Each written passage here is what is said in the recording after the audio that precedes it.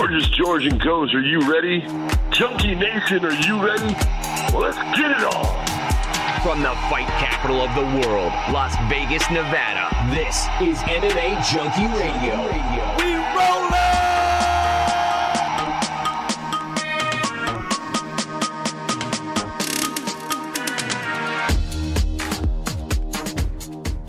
What's going on, Junkie Nation? Gorgeous George and Goes reporting for duty here on a Wednesday night for your Thursday morning delivery. Excited to talk to you here for the next hour or so. We got a fun show planned. We'll go over some breaking news that just came out through MMA Junkie. We'll also go over some of the latest news in the sport of mixed martial arts, some of the stuff that just goes on, man, some of the drama, some of the fight bookings, some of the controversial quotes, all the fun stuff. We also got James Krause, one of the top coaches in mixed martial arts. Former fighter, or is he still an active fighter? I don't know. We'll tackle that as part of the interview as well. He's in Austin, or headed to Austin, to corner Julian Marquez. Been a while since we caught up with D. James Krause.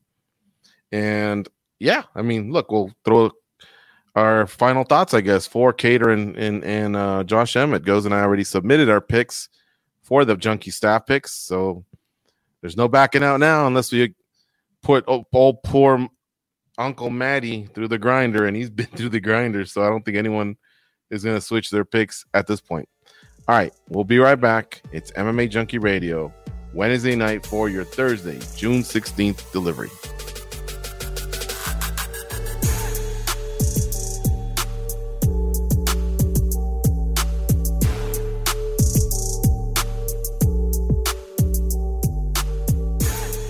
We'll start off with the breaking news. Mike Bond, Nolan King from our website confirmed with 3 sources that on September 10th, UFC 279, taking place in possibly Boston, possibly Atlanta, you have Aljamain Sterling defending his UFC bantamweight title versus TJ Dillashaw.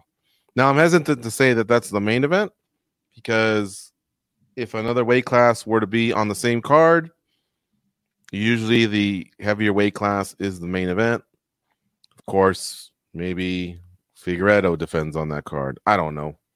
So for now, I think it sounds like a good main event, but I don't know. The fact is, it's a title fight. It's a great fight. And I guess that answered the question. Goes, he wasn't going to wait around for Cejudo. It's Dillashaw, and it ain't Jose Aldo either. Yeah, I mean, at the end of the day, it's a good fight. I think Aljamain is still improving. I think he showed that he got better from the first Jan fight to the second. And TJ Dillashaw, there's still that little question mark there, you know? You know he's a tough competitor, but I don't know, 5 rounds with a guy like Aljamain, is he going to be able to cut it? Who knows? But I have a feeling TJ probably comes in as the favorite in this one. Quite possibly. Aljamain's still trying to earn his respect out there. He saves receipts, though, Goes. Remember that. And, you know, getting past Peter Yan, I think he cashed quite a few of those receipts in. But, yeah, I could see him possibly showing up as an underdog. I'm not certain of it. But, look, Dillashaw did some bad stuff. EPO, that's like Lance Armstrong level, you know. It's basically, I got 3 lungs, you got 2. And he paid the price. So we set a price of what your mistake is. We all agree, yeah, that's fair, I guess. We could still make fun of him. But, you know, that's kind of what all the athletes, you know, it's kind of sad to say it's not what all the athletes agreed on. The UFC just said, bam, you saw this here. But anyway, you guys know what I mean. And then he came back and he beat a stiff test in Cody Sandhagen. Hurt his knee on the way. So I guess you can't really say he got gifted. And did he pay enough of a price? Some might say, hey, I would have wanted TJ to fight one more cat, while someone that fought clean, or at least hasn't been popped, that person can benefit, like a Jose Aldo, for example. So Cejudo might just be a little too late to the party, because I think he's probably about, maybe 2-3 months in. I guess by the time September gets here, it will be 6 months, but you got to start promoting the fight. And then you got to promote it in good faith that Cejudo will be ready by then, you know. Plus, I mean, maybe the UFC just didn't want him to walk back into a title shot. I don't know. I think anyone that's part of the Jose Aldo campaign they have a case, but the decision's been made. Yeah, I think it's odd. It's one of the worst things you can do in the sport. I can only equate it to, like, in life, there are different reasons you can go to jail, but murder is one of the worst ones, right? He committed murder in the sport. Like, you just don't do that. So for him to kind of get like a slap on the wrist type, for me, it sits bad with me. I would have thought one more fight would make sense. But hey, man, I mean, they're all about making money, and this fight makes money. Yeah. Jose Aldo, excuse me, folks. Jose Aldo. I promise you I want to be here. That was just a COVID yawn. There you go. I think I can still play that one off. Jose Aldo, are you doing that on purpose, or is it true that when someone does it, the next person does? No, it's true. Oh, okay. Yeah. Could it be that just saying Peter Yan triggered that? Could be, yeah. Jose Aldo sounds like he's fighting Merab Davishvili at UFC 278. UFC 278 is the fight card on August 20th in Salt Lake City. So it's about 20 days before the one in September that could be in either Boston or Atlanta. That hasn't been confirmed. Salt Lake City's headlined by Kamaru Usman and Leon Edwards. Anyway, so Aldo was ready to go. There's no questioning that, But, it could be that the UFC said, hey, Aldo, you're the man. But we kind of did give you that shot at the vacant title when it was you versus Peter Yan. So back off a little, buddy. Like, we've given you some love. Now, Aldo might say, yeah, but when Conor McGregor iced me in 13 seconds after having a 7 title defense reign, you sure didn't come back to me right away. And then the UFC could go, well, true, but he wanted to go up and fight RDA, which became Nate because RDA hurt his foot. And then, of course, he lost to Nate. He fought Nate again. And then he fought Eddie Alvarez, who defeated RDA when RDA came back. So, I just wonder how much they go back and forth and kind of it's a give and take. You know what I mean? And maybe this time Aldo just had to give and he couldn't take. But I thought Aldo had a good case. At first, when he said it, I was like, what's this cat talking about? But then I looked, he had a 3-fight win streak, man. He had a 3-fight win streak. I was like, oh, okay. Shit. So if it's only you against Dillashaw and the court of opinion doesn't like Dillashaw too much, Aldo might have a case, but it didn't work out that way. Dillashaw's in. That Merab Davishvili fight, I'm not too sure about that one. I feel like we'll know the answer to that in the first 2 minutes of that fight. Absolutely know in which direction it's going to go. But early on, odds-wise or who I would pick, man, that's so tough. Jose Aldo I think he's kind of turned a little bit of a corner mentally in his game. And he just doesn't seem to be showing his age as much as other fighters in that situation. Aldo, don't forget that the Salt Lake City fight will be at 5,000 feet elevation. So it's not 5 rounds. It's only 3. Davishvili is a cardio machine, man. That one will be interesting to break down as we get closer. But pretty cool that we have matchups like Munoz versus O'Malley, Chito Vera versus Cruz, Davishvili versus Aldo. This one we just talked about, Sterling versus Dillashaw, and then I'm not even sure if Sandhagen has someone booked, but there's also a Corey Sandhagen that's floating out there, and probably a few other cats I'm forgetting about. But exciting times for the bantamweight division. All right, here's another thing that I just came across when I was perusing MMA Junkie before the show. Donald Cerrone goes, this is going to be his 48th fight. He wants to have 49 and 50 and then retire. Now, that's not overall fights. That's just UFC. Well, sorry, Zuffa. Well, Zuffa and IMG. So that covers his WEC and UFC career. He says he wants to put a number out there that might be hard to break. Are you interested in seeing Cerrone fight 2 more times after this one? Like, hey, credit to Cerrone. He put in his time. He deserves to be called a legend by some, or just a respected veteran by others, or whatever you want to call him. He never became a champ. He was always a contender. He fought for the title a few times. He had his own shtick, super popular. Came to the studio a couple times, chill guy, right? But like, I know there's a lot of other fighters that would have wanted to do that, and they haven't gotten that opportunity. You think the UFC just kind of owes it to him because he was that late fill-in guy for so long?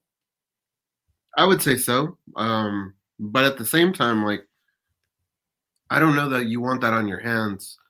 The thing about Donald Cerrone is when he loses, he does not look good at all. There's times where you just wonder, is his head even in it?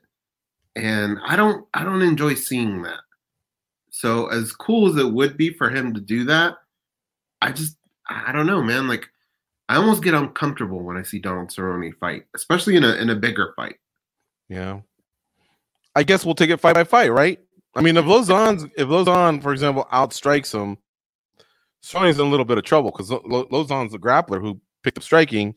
Cowboy's a kickboxer who picked up jiu-jitsu. So this fight will tell us a lot.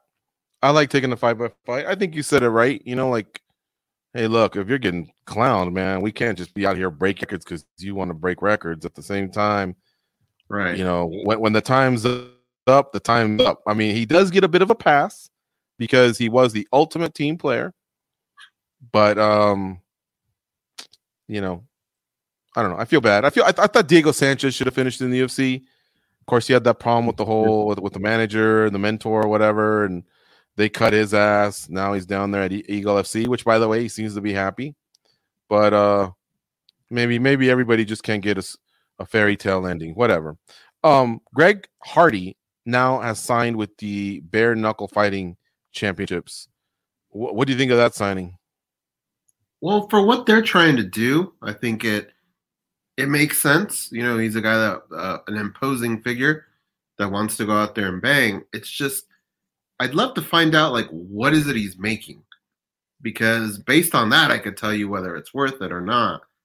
And I have to imagine it's probably more than what he's getting in the UFC. That seems to be par for the course over there. So I don't know, man. I don't know how they make up this money, but they're picking up some good fighters. People, I think, would tune in to see Greg Hardy, bare knuckle. But Jesus Christ, man, I don't know how they pay these guys. Well, they must have a lot of monthly subscriptions, and then the night of the fight, maybe they could pick up a lot of pay-per-views. Who knows? But David Feldman just seems to be expanding, you know, international and more shows and bigger name fighters. So props to him. Zabit Magomed Sharipov goes, he has notified the UFC of his retirement. The last time he fought was Calvin Kattar. It was over 2 years ago. Maybe we're even pushing 3. He looked good. He was fading, but he beat Kattar in the main event. But since then, he has not fought. Now, at first, we had heard maybe injuries. Of course, there's the whole Russians having trouble getting in and out of Russia because of COVID, then because of the war, I guess. Then his heart wasn't into it. Then he's coming back. Then he wants to become a doctor. Well, whatever it is now, it sounds like he's now just told the UFC, hey, that's it. I guess that means, you know, get me out of USADA, and I'm just being upfront with you. Stop reaching out to me with offers because I'm done. That's a shame because he's super exciting to watch, and he had a lot of talent. But I have to imagine he's such a serious cat that I feel like if he says it's time and he's done, then that's just the way it's going to be. I don't see him coming back, and that sucks for the UFC because, you know, he's a younger cat with a very fun, interesting style that people would love to watch. I think the UFC took a little hit there. Would you love to go to a Halloween party with him and he's Abe Lincoln? Yeah, hell yeah. It'd be perfect. Yeah. Jessica Andrade agrees to fight Manon Fiorot at UFC Paris, hoping for Fiorot. She is going to replace Katlyn Chookagian. I like that matchup. I really like Chookagian against Fiorot. And she can't go, so up steps Jessica Andrade, who I thought was going to focus a little bit more on strawweight, but maybe with the whole, it's so clogged there. Like you got to believe Nama Yunus is going to get an opportunity to get her title back at some point.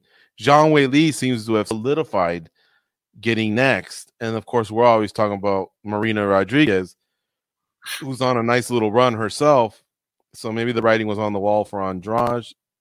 She steps in here to fight Fiorot. I like that. Yeah, like Andrade doesn't get the credit that she deserves just because the girl's at the top, but she has a win over what's her nuts over Rose.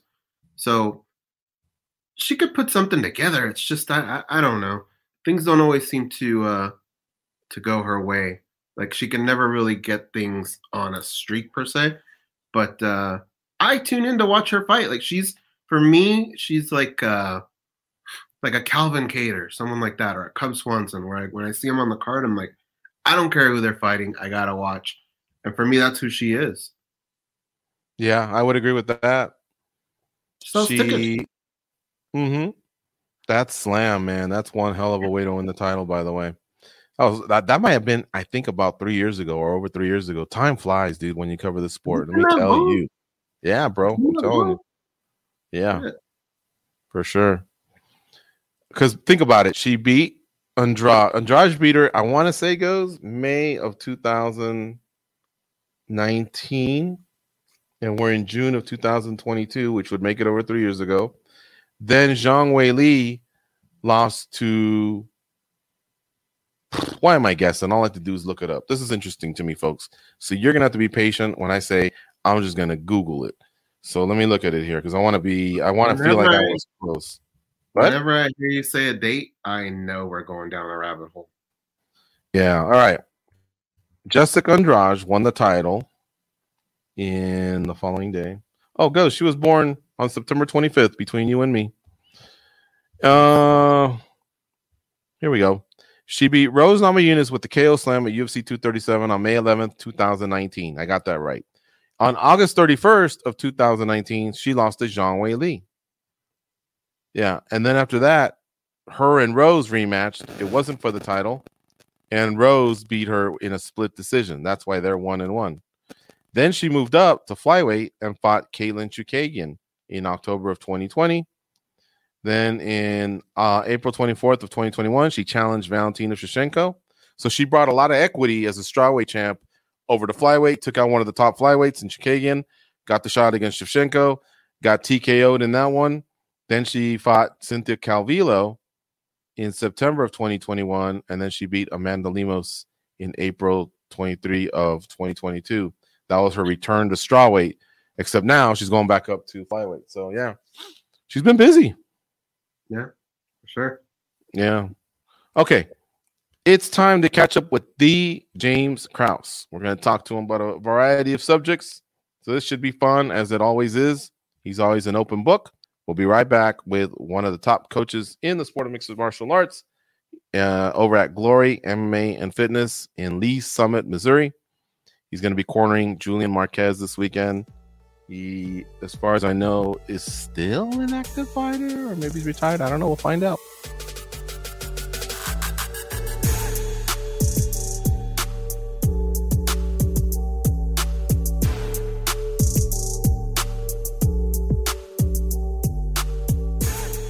What's going on, Junkie Nation? Gorgeous George and Gozer back with James Krause, one of the top MMA superstars in the game. He's a gym owner, he's a fighter, he's a coach, he does it all. Welcome back, James. How you doing?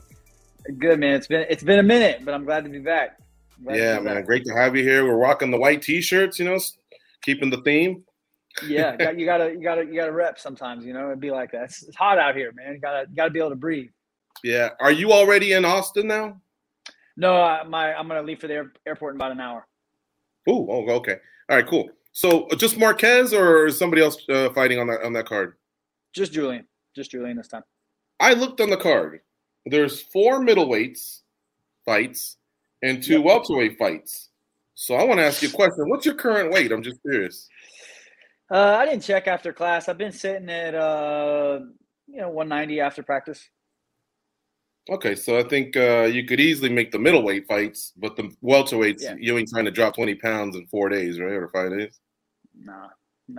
Okay. Probably not. Middleweight I could do, but I don't know. I did it one time, and now everybody thinks I'm a middleweight. I'm not a middleweight, so you know what I mean. Like just because I fought middleweight doesn't make me a middleweight. But you are a businessman. I bet you it was just a little bit of leverage. You were there, and you're always in shape, like you told us pre-show. You're a gym rat, you know. And here's the funny thing: I was like, well, he can't fight the Marquez fight. He wouldn't fight his guy. But I go, well, what if Marquez just, God forbid, couldn't go? You know the strategy already to beat the other guy.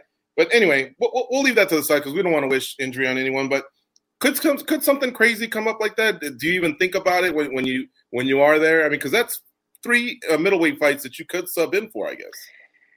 Yeah, I mean, I don't want to, I'm not actively looking for a fight or anything like that. But I mean, dude, for me, it's kind of a tricky thing for me, right? Like, I feel like everybody has a price, and I would be lying to you if I said I didn't have a price. And but I am fulfilled, if that makes sense. Like, if I never fight again, I'm 100% good with that.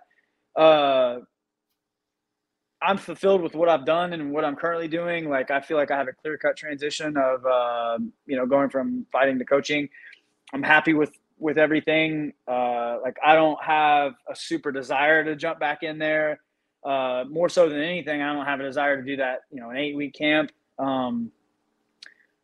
But if they offer me enough money, absolutely. Yeah, absolutely. I'm in shape. I'm always in shape. I train these guys every day. I did 3 sessions this morning. And then I did hour technique, half-hour live goes. Like, I'm in good shape. You know what I mean? Like, so it's not that. It's just I lost that desire to like grind for 6, 8, 10 weeks. I just don't want to do that anymore. And I'm getting my fix by coaching. I really enjoy it. But everybody has a price, and if it made sense for me financially, I would. I mean, you guys know, if you guys have been interviewing me long enough to know that I would for sure do it. Yeah, you just turned 36, so I did a rewind, and I go, well, since the age of 30, you're 5-1.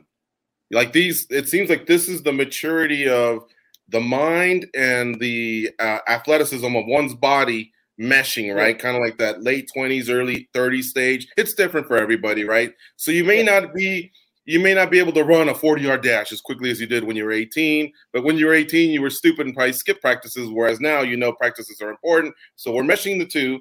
So you've been a clear 5-1 between 30 and 36. You just turned 36. And that's why I wanted to ask. It's been about a year and a half since you fought. There's just always the window is slightly cracked, or you're 99.9%. That everything people like to say, but you would do it if the price is right. It seems like at least we've committed to that, right? Yeah, I would. Listen, it's because you don't suck. 5-1 is legit. In fact, by the way, the last 3 have been Brazilians, so Kobe and Chael have been rooting you on. But the one has an asterisk on it too, so let's not forget that. Listen, there's 3 things that I set out, and I think this is super important. I just talked about this with my team. I think all fighters should have this discussion with themselves whenever they get started, and should probably have this discussion with themselves regularly. I think you need to determine what you need emotionally, not credentially, emotionally, what you need from this sport to be able to walk away from it, right? And I guess there could be some credentials mixed into that, but I feel like a lot of these guys get mixed into the rabbit hole, right, where they can't get out of it. They're in a spider web and they just can't get out of it. Like, they have to fight to pay their bills or whatever, and then they lose, and then they feel like a loser because they self-identify with the result.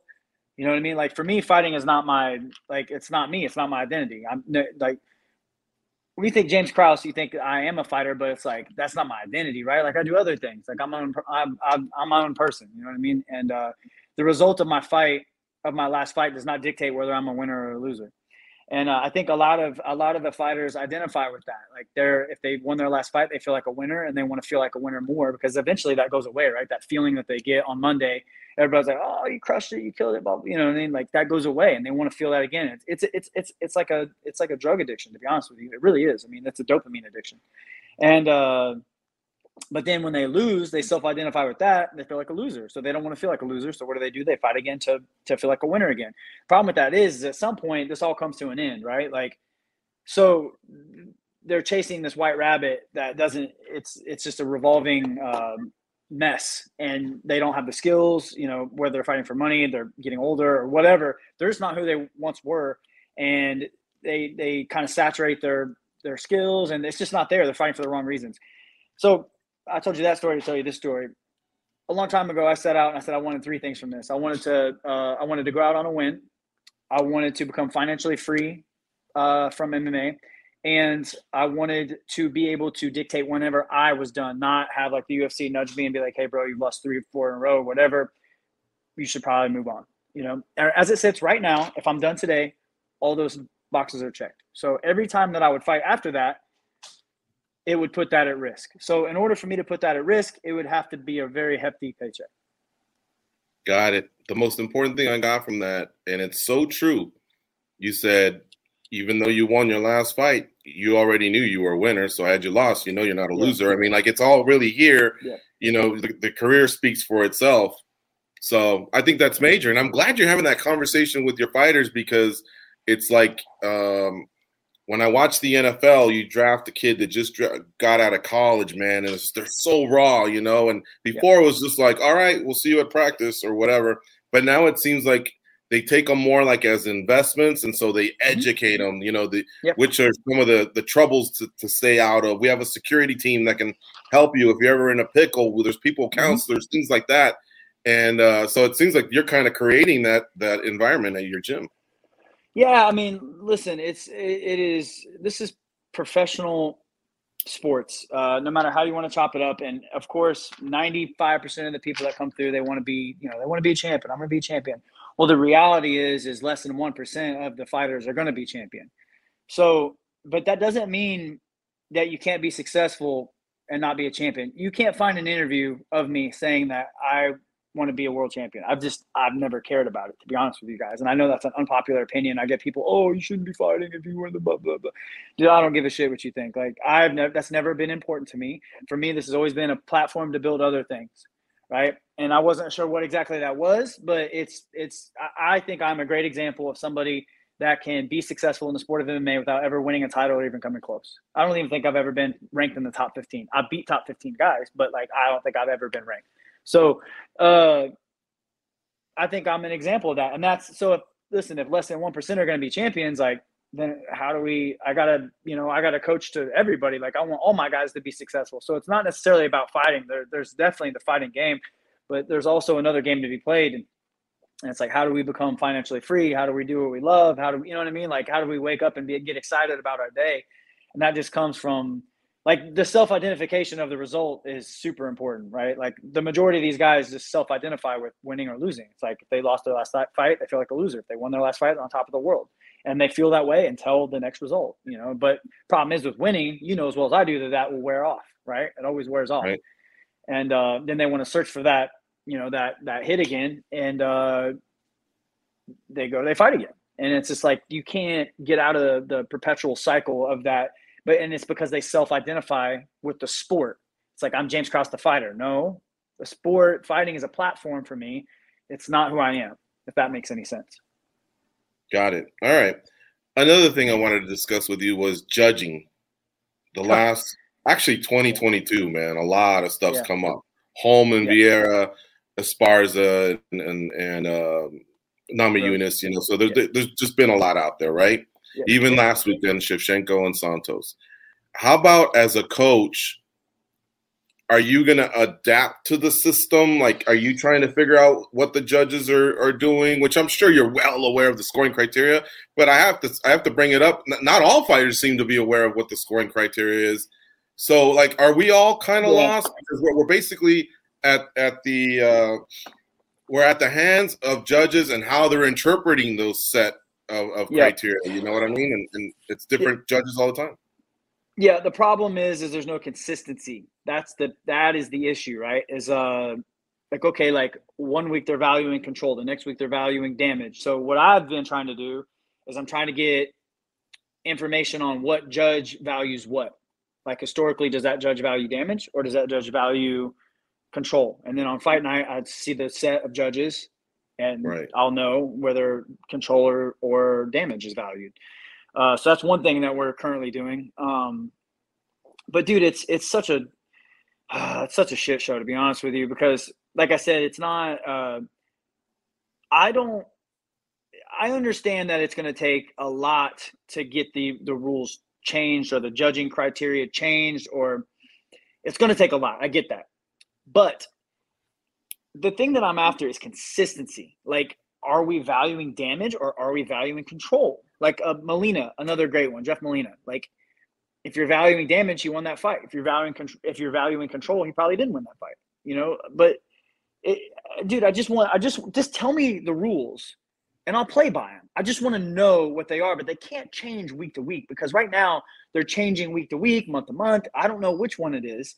And okay, cool. If you're going to keep changing them, at least tell me if I'm winning or losing. You know what I mean? Like, at least tell me. And, you know, if you don't want to do open scoring, then let's create more of a consistent scoring system then. You know what I mean? Like, there just has to be consistency across the board. And that's all I'm saying. And if you're not going to be consistent, okay, cool. At least tell me if I'm winning or losing. Give me open scoring. You know what I mean? Like, there has to be some consistency across the board here. To me, in my opinion, right now, it's just it's so up in the air. It changes week to week. And dude, the problem is also, I think a big factor in this is there is zero accountability from the judges.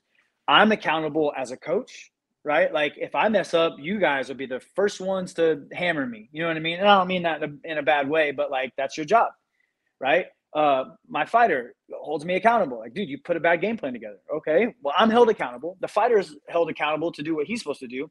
The promotion is held accountable to put on a good show, organized, right? The referee is held accountable. His face is out in front.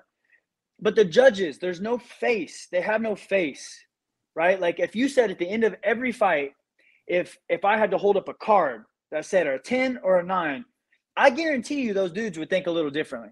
Because right now, the way, like, I'll give you an example, and this is just going to show my bitterness towards the thing. But when I fought Giles, and it's not even the fact that I lost the fight because the fight was close. That's not what I'm talking about. But the fact that there was one judge that gave him the first round after I controlled this guy's back for over 4 minutes.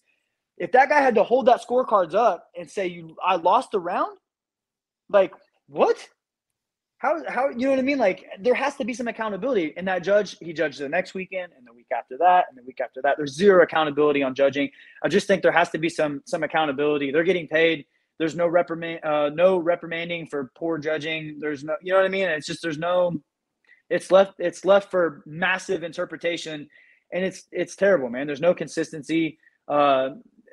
It's just stupid. And you can tell me like, oh, do we know the judging criteria, the scoring criteria?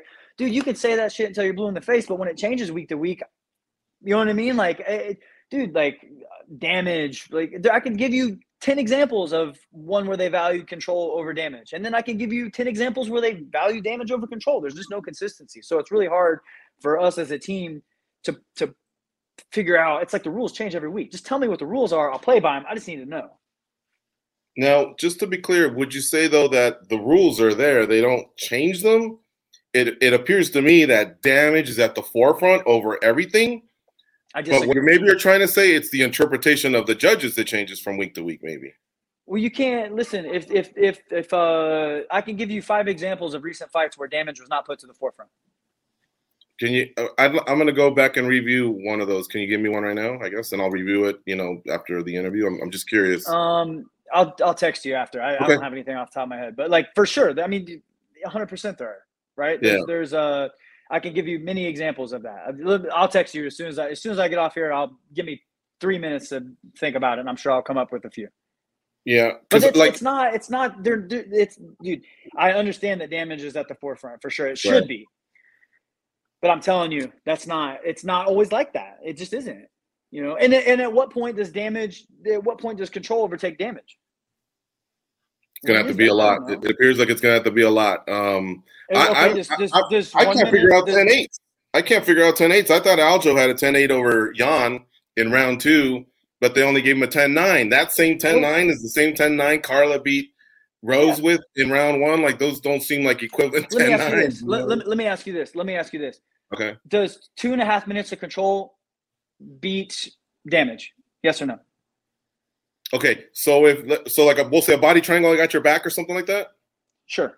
Okay, if I haven't gone for any sort of submission attempts and you're fighting off my hands, but you can't get out of my body triangle, I'm always reacting, I'm switching my triangle, I would say that if the other guy got lit up a few times before that, the damage overrules it. If it's about 4 minutes, then you really, really have to think That's the about the problem. control over Okay, the. there's a 90. You just put a 90-second discrepancy in there. Your number is different from Sal Diamato's number, different to Tony Weeks, or you know what I mean? Like whoever's judging, it's going to be different on everybody. This and is that true. there's no, you know what I mean? There's no. It's just like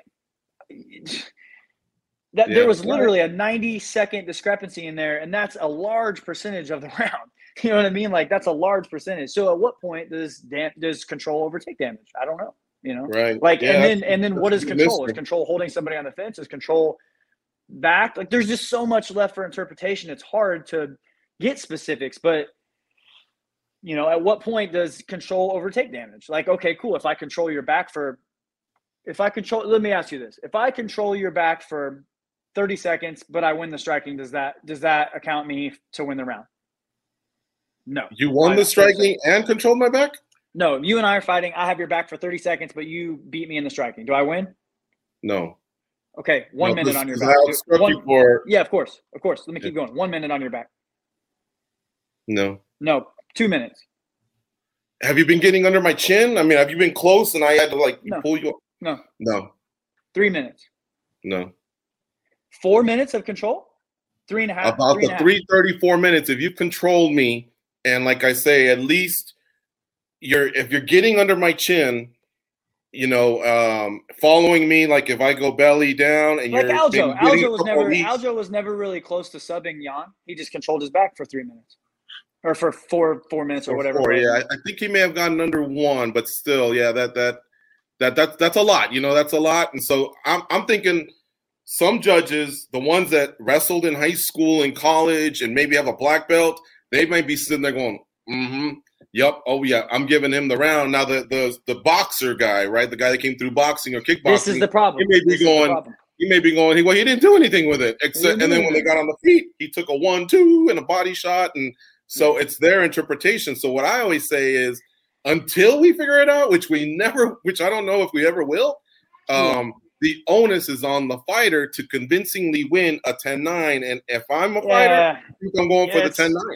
Do you think? I mean, yeah, but that's such a ridiculous. Like, don't let it go to the judges. No shit. I would love to finish every fight. You know what I mean? Like, it just doesn't. It doesn't work like that sometimes. You know what I mean? Like, well, I'll give you an example, and I didn't mean this to turn into a gotcha or anything like that. No, but I'll give you an example because obviously I'm prepping for the interview. That's why I wore the white T-shirt because you're rocking it. But I did see I go back to some of the stuff and I watch a lot of your content. But I remember Tim Elliott saying it was one. What did he say? He goes, "Had I known if it was 1-1, I'm going for it. I thought it was up to nothing, so I chilled." And I'm like, man, you can't chill. You just can't take one round off. Like he should know better because he's a veteran of probably 30-some fights. You know what I mean? Like, but at the same time, here's the scenario. Here's the scenario, though. I thought we were up 2-0, and if you think you're up 2-0, the last thing you want to do is give up your back to get up. Mm-hmm. You know what I mean? So there is a listen, man. If you think you're up 2-0 and you have a black belt on top of you that is really good on the back, and your only way to get up is give up the back. It's not about chilling. It's about making smart decisions on, it was me. I was just wrong. I thought we were up 2-0, and I would have bet my house on it. Man, the fight that I was watching in front of me, Tim was controlling that fight. Looking back on the film, it was a little closer than I thought. But, dude, I watched a guy controlling a fight right live in front of me. Like, there was no question in my mind that it was 2-0. And I was just wrong, and you're not wrong in what you're saying. But in my head, in the scenario that was created in my head, I thought we were up 2-0. I didn't want to give our back up and get choked. You know what I mean? Like, because that has happened. How many times have you seen guys down? Dude, great example. Glover Yuri. He didn't have to do. He was up. He didn't have to go for those scrambles. Right. But he went for it. Oh, he got his ass choked because of it. You know what I mean? Like, so there's two sides to every coin. You know what I mean? Like, and now people are bitching at Glover. Like, oh, why didn't he just coast? He had the. Well, you know what I mean? If he would have lost the decision, you guys would be saying the other way. So there's two sides to every coin here, and it's just like sometimes you just don't get it right. You know what I mean? That's just there's always going to be a what if to a what if to a what if, and I don't think there's ever going to be like a perfect way to score this, right? Because it's always going to be left up to interpretation. Yeah. But if that's how it's going to be, man, at least tell me if I'm winning or losing. That's just where I'm at with it, Right. All right. I know Goes is chomping at the bit. Let me get some questions in, and then we'll reverse to. I love picking the minds of the sharp guys in MMA. So I got a couple that are just fun ones. Yeah. But go ahead, Goes. What do you have for James Krause? The James Krause. I'm all in on that too. I mean, this is the only way things can get better. So I love the fact that we can pick his brain on that type of stuff. For me, it keeps me up at night. Can you imagine in your regular life if you went to the DMV or you went to court and they go, today we changed the rules. We don't appreciate this or that. Yeah. Like you'd be going, what the fuck? Like that. This doesn't make sense. That's why Only sport in the world. Yeah, it's not. Imagine if they're moving the 3-point line on Steph Curry. Mm-hmm. Yeah, or a different ball. Today the ball weighs more. You know, like he needed it last game. This was the first game he hadn't made a 3-point or something like that. So he needed it for last game. 266 games. Wow. Yeah. Well, here's where I wanted to pick your brain. George and I, we grew up in a household that was all about boxing, right? And so we grew up watching some of the Mexican style fighters, right? And the one thing that they bring is that pressure, but they know when it's time for a little bit of chaos, but they also know when to dial it in. You know, people think that just because they can be aggressive, that they don't have the technique, and that's never been true really with some of the major Mexican boxers. So I was curious, when you got your hands on Brandon Moreno, and he kind of brings that style to MMA, what did you think of it? You know, was it something that you had was it just a big piece of clay that you had to mold, or is that good for MMA? I just kind of wanted to get your thoughts on Brandon Moreno, the Mexican style, and how it applies to mixed martial arts. Well, I think for me, I don't really try to change anybody's style, because their style is their style. It allows them to be free. It allows them to have their own creative freedom. However, you have to understand with each style comes pros and cons.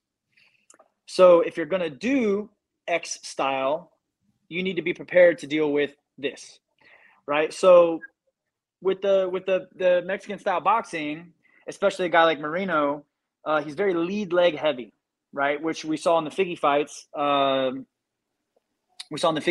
He got his front leg beat up a little bit, you know. So the Mexican style, especially like when they're coming in like this and they're putting pressure or whatever, you're very lead leg heavy. So you have to be able to deal with a good low kicker when you're doing that. You know, somebody that stays long and kicks that calf, especially the calf. You know what I mean? So we've been dealing with that. And then I think, like you already said this, but like kind of learning when to pressure. You know what I mean? Like when to pressure. So we've been adding a couple things to his game that I feel like we keep the Mexican style of boxing, but we sprinkle in other things. You know what I mean? Like, and I don't really want to dive too much into it, but like we're sprinkling in new techniques and new ideas for him that kind of, it's like Mexican style long, Mexican style kick. You know what I mean? Like it's just sprinkles of different techniques and styles. And I think, honestly, that's what every style should be looking to do. You know what I mean? If you're a kicker, I think you should mix in some of the Mexican style boxing and this area, you know what I mean? Like each style presents its own pros and cons. And ideally you would like to take the pros in each area of range and all that and mesh them into one, you know? So it is mixed martial arts. And I think every style should have a sprinkle of the other styles as well. And I think the people that could do that are able to adapt on guys that key in on their style, you know, like the traditional martial artists or the boxers sometimes can be either very lead leg heavy or bladed leg. So if you're getting your leg beat up, you got to be able to transition to something else. You know what I mean? Like you have to be able to move your stance. And if you can't, you're going to get chewed up. And that's just how it's going to be. Like the one fight, and this fight is old, but I was watching this fight years ago, Saffiedine versus Marquardt, I believe. Saffiedine chewed his lead leg up, just chewed it up. And Marquardt just didn't know how to fight from southpaw. He didn't have any answers, couldn't check it. Like he just didn't have any answers for that low kick, you know. And you got to be able to adapt to have, in this day and age, to be the best, you have to be able to adapt different ranges, different styles, and you have to be able to switch it up. You have to. I remember that fight. We had to get up kind of early for that one. So with Brandon, Essentially, you're making Tex-Mex, right? You're just adding a couple different spices or something to it. Yeah, I'll take that. I like that. Yeah. All right, so I started thinking about this. Obviously, he would want to fight Figgy for the title, but are there good things that can come out of maybe taking a break of just doing the same puzzle and having another puzzle to solve? In the long run for his career, could that actually be a blessing? From a business standpoint, I actually think it's better. In no way am I disrespecting Kai at all. I'm very aware of what we're dealing with, and I do understand that Kai has gotten massive amounts better since their last fight. And in no way are we looking past Kai in any way, shape, or form. But from a business perspective, it makes more sense for if Brandon were to win the interim title, and then it builds up the actual fight again, right? There's Brandon had to go back and fight Kai, who just beat Askarov, and he won the interim title. Now he's got to go back and fight. It just sets up more bigger fights. So from a UFC business perspective, I actually think it's a better move because it's going to set up two big fights now rather than just one fight that everybody's seen back to back to back. It kind of puts it just pauses the action a little bit. In no way am I disrespecting Kai. I think Kai's remarkable. I think he's improved massively. And I think he's very dangerous. So in no way am I looking past him. And Brandon is not either. We're taking this fight very serious. And we know he's, what he's coming for. So, but from a business perspective, outside looking in, just assuming you're going to win because, we assume we're going to win. I'm sure Kai assumes he's going to win. We both are confident that we're going to win. It makes more sense from a business perspective to set up a bigger fight later. And keeping with the business perspective, he takes pay-per-view points into the title unification. So, I know a lot of guys like to get the belt and go, man, this ain't real. They put it down, but, it's real. You get pay-per-view points when you unify. So hey, the money is real. Up somewhere, you know what I mean? The money is real. A couple silly things here. I was just wondering, I did the math, and when they fought in Singapore last weekend, the first fight was at 7 a.m. Pacific or Singapore time. And then for us, it was the natural 3:30 or 4 or whatever. Yeah. And I wanted to ask you, if you were cornering someone at 7 a.m., give us an idea. What time do they wake up, eat, warm up so that they're walking in at 7 a.m.? I don't know why, but I was just curious about that. I'm guessing if they fought at 7, check-in would be at 4. Oh, man. Yeah, so 3-hour check-in. 4, that's usually what it is, pretty typical. I did this in Abu Dhabi. You just kind of have to adjust your sleep schedule. But, dude, my coach, Mark Montoya, put this the best way, the most primitive way you can possibly even think about this. I fought in Abu Dhabi. I fought at like 3:30 in the morning. Had to wake up at midnight or 1 or whatever it was, right? I think it was like we woke up at like 1. And I was like, man, I don't know how I'm going to change my sleep schedule. He goes, dude, what are you going to do if somebody kicks your door in the middle of the night? You're going to sit there and tell them, hey, I need a couple more hours of sleep? Well, no, you're going to whoop that dude's ass. And that's just it is what it is. You know what I mean? Like, it's a fair playing field. He has to do the same. So you just wake up at whatever time you eat your breakfast. If the fight is at 7, check-ins at 4, you wake up at 3, eat your breakfast, and just get ready to fight, right? Like, fighters fight, man. Don't worry about. I am so old school in this regard. Like, dude, I don't give a shit if it's 2 a.m., 1 a.m., whatever. If check-in's 3 hours before, I'm gonna wake up an hour before I gotta leave for check-in. I'm gonna eat my breakfast and I'm gonna go fight this dude. That's just. What else are you gonna do? What else are you gonna do? You know what I mean? What are you going to do? You're going to, okay, cool. You can wake up 15 minutes before, not eat. That's not a smart idea. Wake up an hour before, have some coffee, get your mind right, eat some breakfast, and let's get after this dude at 1, 2, 3, 5, 7, 9. Doesn't matter what time. The time is irrelevant. Check-in is 3 hours before. If you need to, wake up an hour before, whoop this dude's ass. Yeah, that makes sense. All right. I guess we could ask Anthony Smith, right? Wayne, what'd you do? He got in a little tussle there in the middle of the night a few years ago. Yeah. Heard that one, but hey, he got up in the middle of the night and whooped that dude's ass. I'm friends with him. That's exactly what happened. He got up in the middle of the night and smashed that dude in his living room. That's what happened. Yeah, he said the other guy kind of brought it at times, so it wasn't like a 10-8 until the end, and when he got the finish. But apparently, the other guy may have been a wrestler or something. You're back in action, man. I loved watching you at Quintet. I mean, you were one of the MVPs of that night, and so this A1 Combat. Do you have a team and you're competing, or are you just overseeing a team? No. Come on. You guys know me. I'm not sitting on the sidelines if I don't have to. I'm competing, yes. Nice. Can you tell us your team? What can you divulge of I cannot tell you my team. It's a good team, though. It's a good team. You guys, there's 4 of you, right? And you all have to weigh a total of 750? 750 or below. Yep. So do you want one monster and 3 little guys, or do you want all average guys filling out? Is there a strategy all to of that? all of our guys are pretty. I would say between my side, between 190 and 210, 215. All of our guys are pretty, somewhere in there. They're all about the same size. Now, is this like a strategy? You don't want the other team to know who you are and what your tactics are? Is this like the Royal Rumble? We find out at every 30 No, we're just not seconds? supposed to say anything yet. Oh, I see. No, All it right. has nothing to do with it. I don't care. James, this one's maybe more personal. I don't know. You always seem to be an open book. You just acquired a talent in Brandon Moreno, but at the same time, a few months ago, a fighter that was with you, Dawson, I saw was with ATT. Yep. And it seems like what I've captured when fighters go to Glory MMA, they just don't seem to leave. Did this one hurt the ego, or was it a good parting of the ways? I mean, because like I say, I've heard it over and over, man. Krause changed my life. I'm in, and then they go to the Middle America and they stay there. Yeah, I don't know if I have a good answer for you here. I think he just needed to change of scenery. We'd been together for almost 10 years. I always preach you got to do whatever makes you happy, and I guess he felt leaving and going somewhere else was going to rejuvenate him and make him happy. So that's the decision he made, and you know what I mean. It is what it is. Mm-hmm. I wish nothing but the best for him. Got it. Cool, man. Well, look, gosh, we went over 30 minutes. I think I had told you 15 or 20. Sorry about that. We just get carried away. I know you have a flight coming up. Safe travels. Good luck to you and the rest of the team, Marquez. And perhaps we'll see you in a few weeks in Vegas. Keep killing it. Like I say, everyone speaks the world of you. And man, what an impressive resume as a fighter. If that was really it, again, you left on a 5-1 run after you turned 30, and you're going off of a win. But of course, we've already covered that didn't matter. But I don't know. I guess it's always fun you just being an enigma. If you get back in there, hey, great, go for it. And if not, congrats on a great career. I appreciate that, guys. Thank you a ton. Take care, James. We'll talk to you soon. You too, guys. Bye. All right.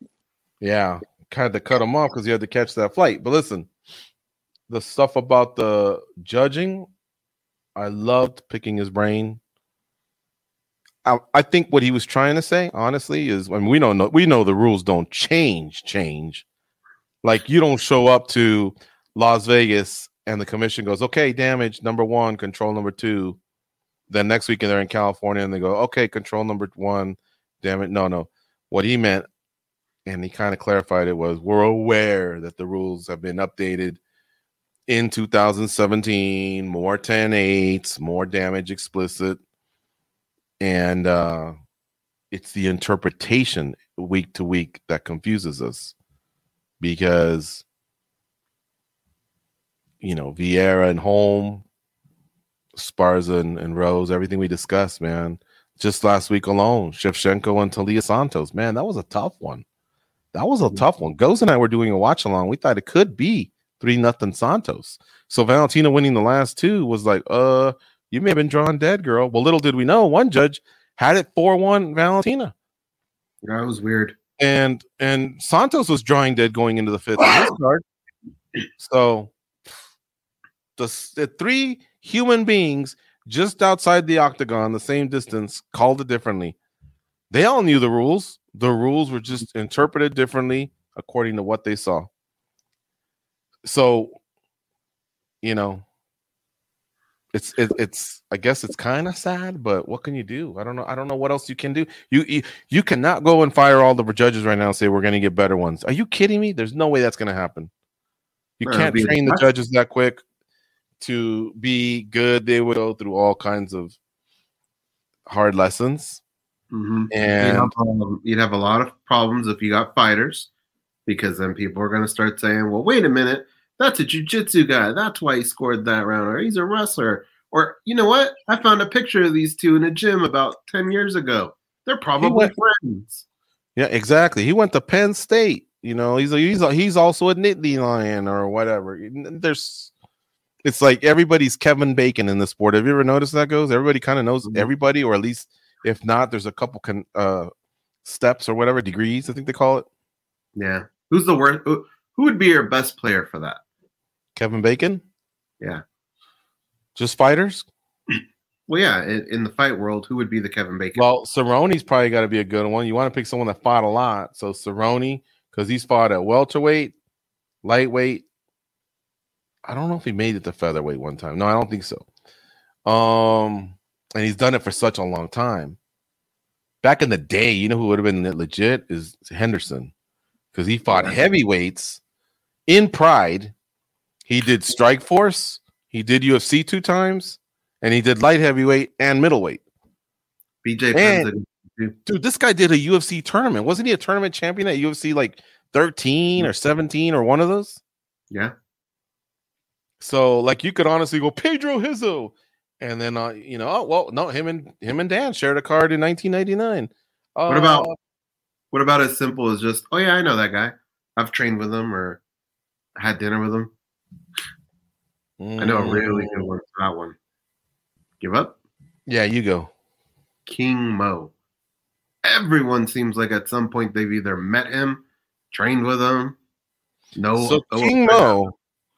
King Mo started off with Dan Henderson at Team Quest. Then he went to Rain Training Center down in Mission Viejo, Lake Forest.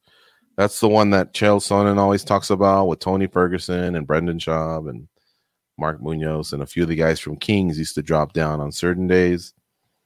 Then he went to AKA. He knows those guys. He wrestled at Oklahoma State, so he knows the wrestling circuit and the wrestling guys.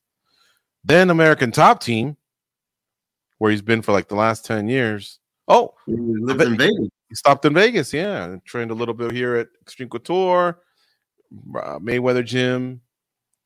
He's a good one. So you're looking for people that have kind of they've jumped around and hit the different gyms, right? Right, because they would be a nightmare because then you could always say, well, they used to train together or they lived. You know what? You're right. We would always ask Mo, hey, have you ever heard of this guy? And most of the time, didn't he go, man, that's my dog, right? Every fucking time. And like you think he's just joking, but he backs it up with a good story. Yeah. Everybody was a dog. That might be a tough one. That might be a tough one to beat. And he's personable too, so he doesn't like keep to himself or nothing like that. You don't want to pick an Anthony Pettis because Anthony Pettis has been in the sport forever, but he was a Duke Rufus guy. Only recently is he moved to Vegas, so he hasn't jumped around. So the tenure doesn't mean as much. It means more have you kind of jumped around. How about Michael Chandler? Chandler started off in Vegas. Then he went to Alliance in San Diego. Then he went to, well, maybe there hasn't been that many. I guess then he went to Combat Club, now it's called Sanford MMA. So 3 of them. Mm-hmm. Wrestled at Missouri, personable, Bellator guy, UFC guy. So that might help a little. Yeah, we'll let that one simmer. We'll think a little bit about it. All right, just a couple more topics here that I wanted to pick your brain on. Sean O'Malley wants to get to the point where he makes $1 million a fight. He's pretty happy with his pay.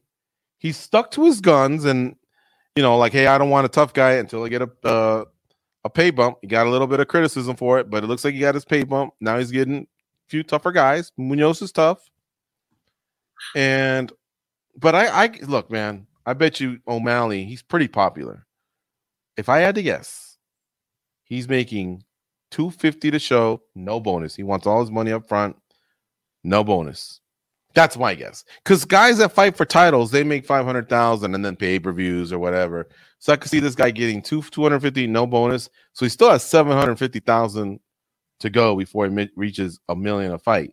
Yes, he's popular. Yes, when they show him on the Jumbotron, he gets good pops.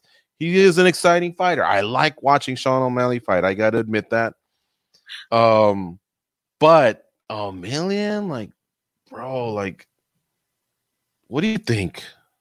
I don't think he makes $250. I think that seems like a lot. But somehow he's been able, I don't know where he gets all this money, but he's able to kind of back up things he says. He's got a nice house. He's driving a badass car. He's giving away money at fucking Walmart. Like, he's got to be getting good amount of money.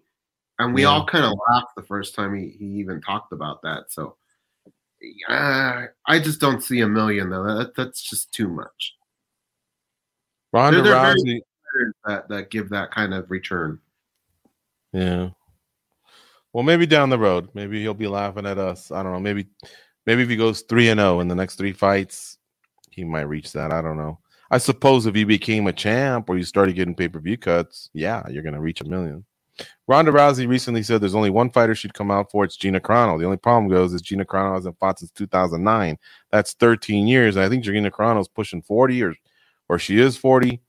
But she says it doesn't have to happen in the octagon. It can happen in the backyard. She says it's all respect. She said Gina's what got her into the MMA space.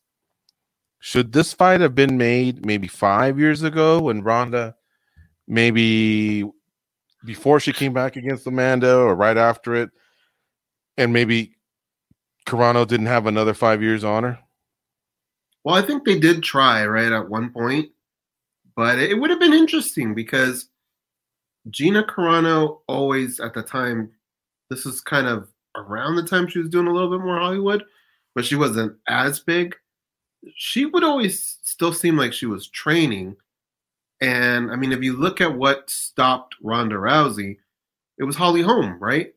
And you could say Gina Carano probably could have done that, right? Stay on the outside, jab, kicks. She probably could have done that same game plan, and who knows, maybe she could have caught Ronda. But I would have felt more comfortable if Ronda takes down Holly. I think Holly would have been safer than Gina.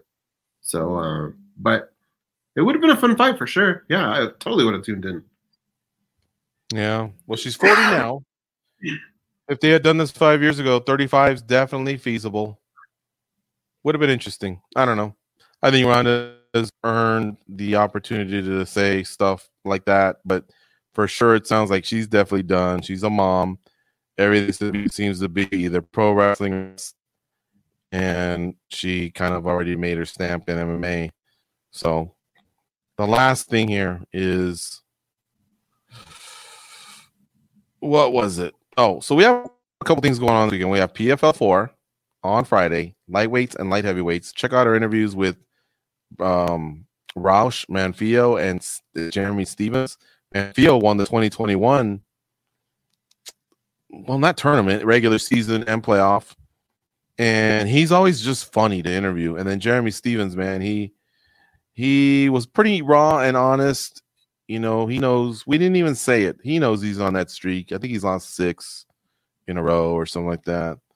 But he's also beat some pretty damn good fighters, and he was slinging. It's just Clay Collard was just a little bit more accurate. He got hit a little bit less, and he hit Stevens a little bit more. But Clay Collard really has proper boxing experience. I think he has like 20 boxing fights. So to just box with Clay Collard, like, that's not an easy task. I think Stevens can come back. He's got the capability of getting an early KO, and that's what he needs because he has 0 points. This is his last chance. Otherwise, he's out of the playoffs. Man, I can almost guarantee that's going to happen. You know, like, I think the PFL's smart in the way they book fights, and I feel like this one's going to benefit Jeremy, and I think he knows it. He's going to be very aggressive. By the way, Dana White said somewhere along the line, I just didn't read the article, he says, Amanda Nunes is not that hungry savage she was when she started the world title run. And I am scared, goes, because I've been saying pies in my face if Juliana can hold her off. I'm expecting a Savage to show up, and hopefully that lit a fire under Amanda Nunes. If losing her title didn't light a fire under her, hopefully this did. Well, that's what I was going to say is I don't know that there can be a bigger fire lit under a person than, I mean, for her, she was kind of humiliated, you know? I think if she would have lost a close fight, it probably would have sucked. Yeah. But to get finished when you're Amanda Nunes and you do what you do to other people, I think she was a little embarrassed. So I don't think you can light a bigger fire than that. Mm-hmm. Hey, let's close with this. An amazing turnout for Yuri Prochazka when he came back to his home country of Czech Republic. They said 7,000. It looked like 70. It was a sea of people, dude. Bravo to the Czechs for coming out and supporting their sportsmen like that. Valentina Shevchenko arrived at Kyrgyzstan, though she didn't have those kind of numbers. she kind of had a proper reception as well. But pretty cool for those countries to do that. You know, I don't know. I know that would be something pretty rare in the United States. We kind of save that type of stuff for, you know, the sports of the big four sports, I should say, football, baseball, basketball, hockey. But even our Olympic athletes don't get that. It was pretty cool. Yeah, you're right. It was pretty cool, man. Our mother comes from a smaller country, and these, I mean, you know, other countries don't churn out athletes the way some of these major countries do. So whenever they have somebody big like that, it's pretty damn big news, you know. Like Formula One drivers are super popular in certain areas that they come from. Golfers, tennis, you know, like they really love certain people because they just don't have that many of them. Yeah. If you won a title and the country of Peru wanted to claim you, you know, because you're part Peruvian, but you only had one day, would you land in Lima where the president would shake your hand and they've got a little bit more money to make things official? Or would you go, nah, I'm landing in Arequipa. I want to do this, you know, smaller town, but in front of family. You know, what would you choose? Arequipa. Yeah. A heartbeat. Plaza de Armas? Yeah, because they like always get a job. Like on a fire truck or something? Yeah, they always get a job. They have a nice stadium there. The national team could play there, but Lima always gets it, so I would totally do that. Yeah. Yeah, Valentina got one of those. She went to Manis Airport. Goes and I, believe it or not, have been in Manis Airport in Kyrgyzstan. So we know exactly where she went, and we're happy for her. Somebody asked why they didn't allow her to bring the Peruvian flag, but if you notice, I think all flags have just been off the table for now. Right. It started, I think, with Russia and Ukraine back in London, and I think now it's just, hey, look, let's just cool down for now. And that's that. So anyway, all right, folks, listen, we're going to get on out of here. Aside from the PFL show this on a Friday on ESPN, check out UFC on ESPN 37, I believe they're at. Yeah, 37 with Kattar and Josh Emmett. That is a great fight in the featherweight division. I could see the winner really, really having a strong case to fight the winner of Alex Volkanovski and Max Holloway, right? So they're going to be fighting on International Fight Week at UFC 276. I could see the winner of this fight possibly doing that thing. Now, these fights will be on ESPN2, ESPN, ESPN Plus. They're kind of scattered around, right? They start at 1 p.m. Pacific, 4 p.m. Eastern for the prelims, and then the main card starts at 7 p.m. Eastern, 4 p.m. Pacific. That part of the card should be available on ESPN. Cerrone and Lausanne are your co-main event, and your featured bout of the night is Kevin Holland versus Tim Means. I love that 1-2-3 punch. Should be fun. I love that they've been Kevin Holland kind of referenced the interview with us and Tim Means. Those two seem like they're ready to go. Respectfully, but they seem they're ready to go. What did he say? I missed that. I know him and Buckley were chirping at each other. Just that, you know, enough about the talking. We're gonna fight if we talk, we talk, but we're gonna fight. Yeah, it's gonna be a good one. I like it. I like both Holland and Means. And like I said, Lausanne, Cerrone, that one's overdue. It was supposed to happen in Arizona, so I'm looking forward to that. And then the featherweight fight is incredible. All right, folks. We're going to bounce on out of here. Keep it locked on MMA Junkie throughout the weekend. We got you covered. We got Matt Wells out in Austin, Texas, and we will be probably covering from satellite the PFL card. They're in Atlanta, Georgia, if I'm not mistaken, for this 3-week run. But regardless, we got everything covered for you here on MMA Junkie, so check it out.